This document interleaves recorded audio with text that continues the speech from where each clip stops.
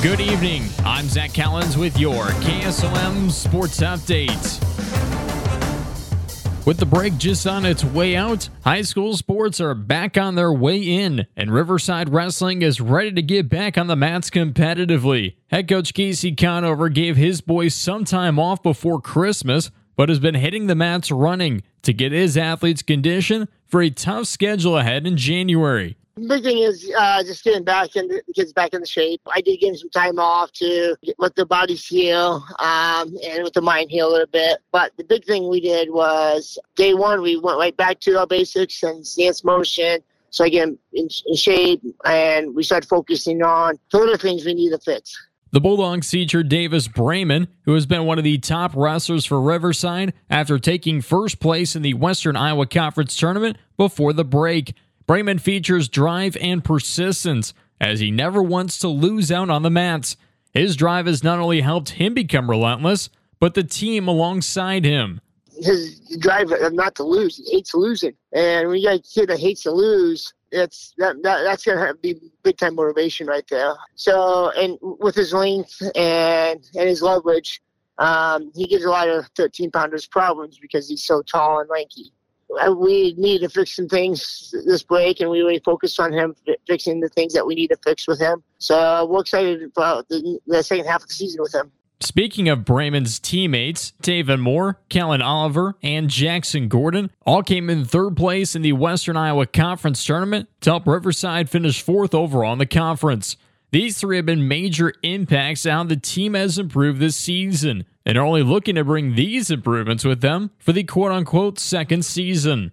David Moore has had a really good tournament year right now. He's at 150. He's been looking really good. We keep him on the attack. He's a very tough kid to wrestle.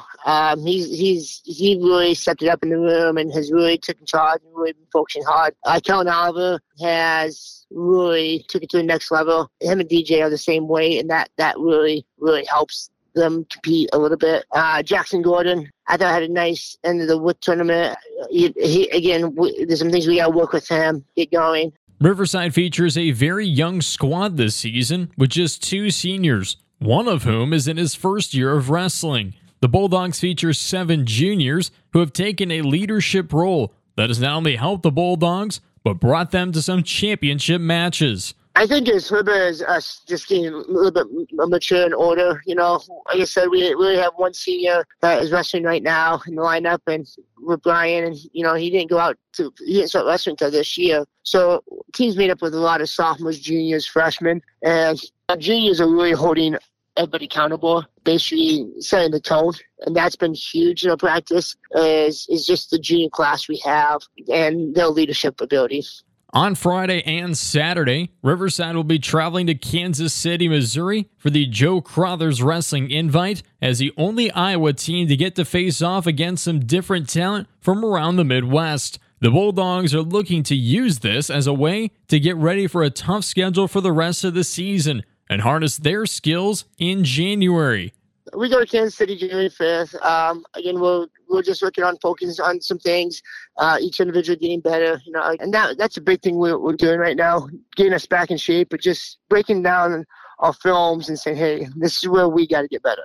The tournament will begin at 5:30 p.m. on Friday, followed by the second day of wrestling on Saturday at 7:30 p.m. And moving from high school wrestling to high school basketball, the Wheelers have been preparing to get back at the hardwood as they have been getting in shape over the last few days as they prepare for their January opener against ICAM Manning on Friday. Until then, Audubon will be working on multiple practice drills to prepare for their upcoming contest. Well, last week we had a lot of shooting stuff going on, a lot of conditioning to get us back in shape. We took 5 days off. So last week we did quite a bit of that and our normal practices.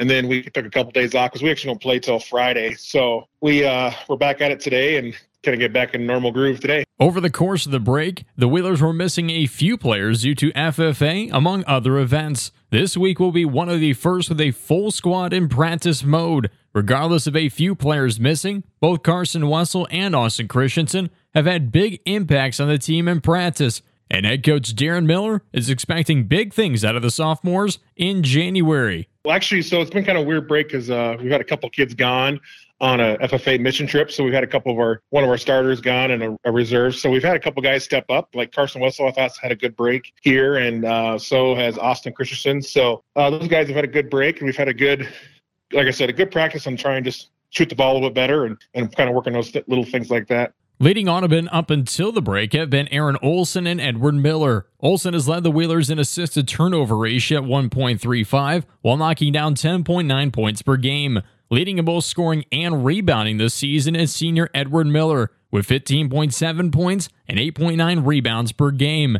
They both have been confident in their play, while getting better in game-time decisions. Well, I think both of them kind of have found their groove as far as what they're good at. You know, Aaron is pretty good at attacking the rim. He's got good quickness and good athletic ability to, attack the rim when it's there. And so I think that's been good for him. He's also shooting the ball pretty well too. He's shooting a lot more with confidence, a 15-footer, and shot the three well. And Edward just done a nice job as far as posting up and scoring when he can score and on people when the opportunity was there. And then if he's getting double teamed, he's able to pass it out. Coach Miller wants his team to continue to improve on the hardwood. The team needs to revolve around one goal in order to be successful so that every Wheeler is on the same track. The defense has been tough this season, while the offense needs to see some improvement at the end of January. That only comes through repetition and teamwork on the floor to achieve that success. Well, I want us to continue improving, and I think we've improved nicely here from the day one until this break and continue to get better at defense. And offensively, I think more will come as we get guys more comfortable in their positions and understanding when and how they can score. And so, every year our goal is to be playing your best ball at the end of the year, and that's we have the same goal. So I'm looking forward to it. I think we can do it. I think it's just a matter of just keep practicing and keep hammering away. Audubon has a few days of practice before their game against ICAM Manning this Friday. The Wolves are led by Ben Ramsey and Ross Kessel in scoring with 16.1 and 13.7 points respectively. This is a Wolves team that has shot well from the 3 at 34% and 39.9% from the field. If Audubon's defense continues their momentum coming into Friday, the success looks to be in their favor. Well, against ICAM Manning, we got to be ready to play team defense and be able to they got a bunch of really good shooters, so we're focusing on, just being there at the right spots to be able to help each other out and knowing where their shooters are. The Wheelers will travel to ICAM Manning High School this Friday to take on the Wolves at 7:15 p.m. And speaking of high school basketball, let's look at tonight's area high school basketball schedule. In the Hawkeye 10 Conference will be Glenwood taking on Atlantic at 7:30 p.m., which will be broadcast on KS 95.7 and Western Iowa Today TV, powered by Nishnanet. And Lewis Central will battle Harlan Community also at 7:30 p.m. In the Western Iowa Conference, West Monona will be battling against Logan Magnolia in a non-conference matchup at 7 o'clock. In the Corner Conference, it'll be East Mills battling against Essex and Fremont Mills traveling to take on the Griswold Tigers, both games at 7:30 p.m. In the Pride of Iowa Conference, it's Lennox taking the court against Southwest Valley at 7:30 p.m. And in the West Central Conference, number 10 Linville Sully taking on Pleasantville in a non-conference matchup at 7:15. And Ogden's going to be battling Van Meter at 7:30 p.m. You can find all the final scores to these competitions right on our website at westerniowatoday.com. And in collegiate news, Iowa State's Keyshawn Gilbert was named the Big 12 Newcomer of the Week for his performance against New Hampshire on Saturday. The junior earned the 8th triple-double in Iowa State history with 10 points, 10 rebounds, and 11 assists in the game against New Hampshire. The Cyclones will return to the hardwood this Saturday, January 6th, when they take on Oklahoma in their opening Big 12 matchup. And speaking of college basketball, looking at some competitions taking place tonight, the Iowa Hawkeye men's team will take on Wisconsin in just a few moments at 6 p.m., followed by the Iowa women's team as they'll battle against Michigan State at 8 p.m., and the Drake men's basketball team is back in action as they'll take on Illinois State in MVC play at 8 p.m. For news, sports, and more, check out our website at westerniowatoday.com. I'm Zach Collins with this Sports Update.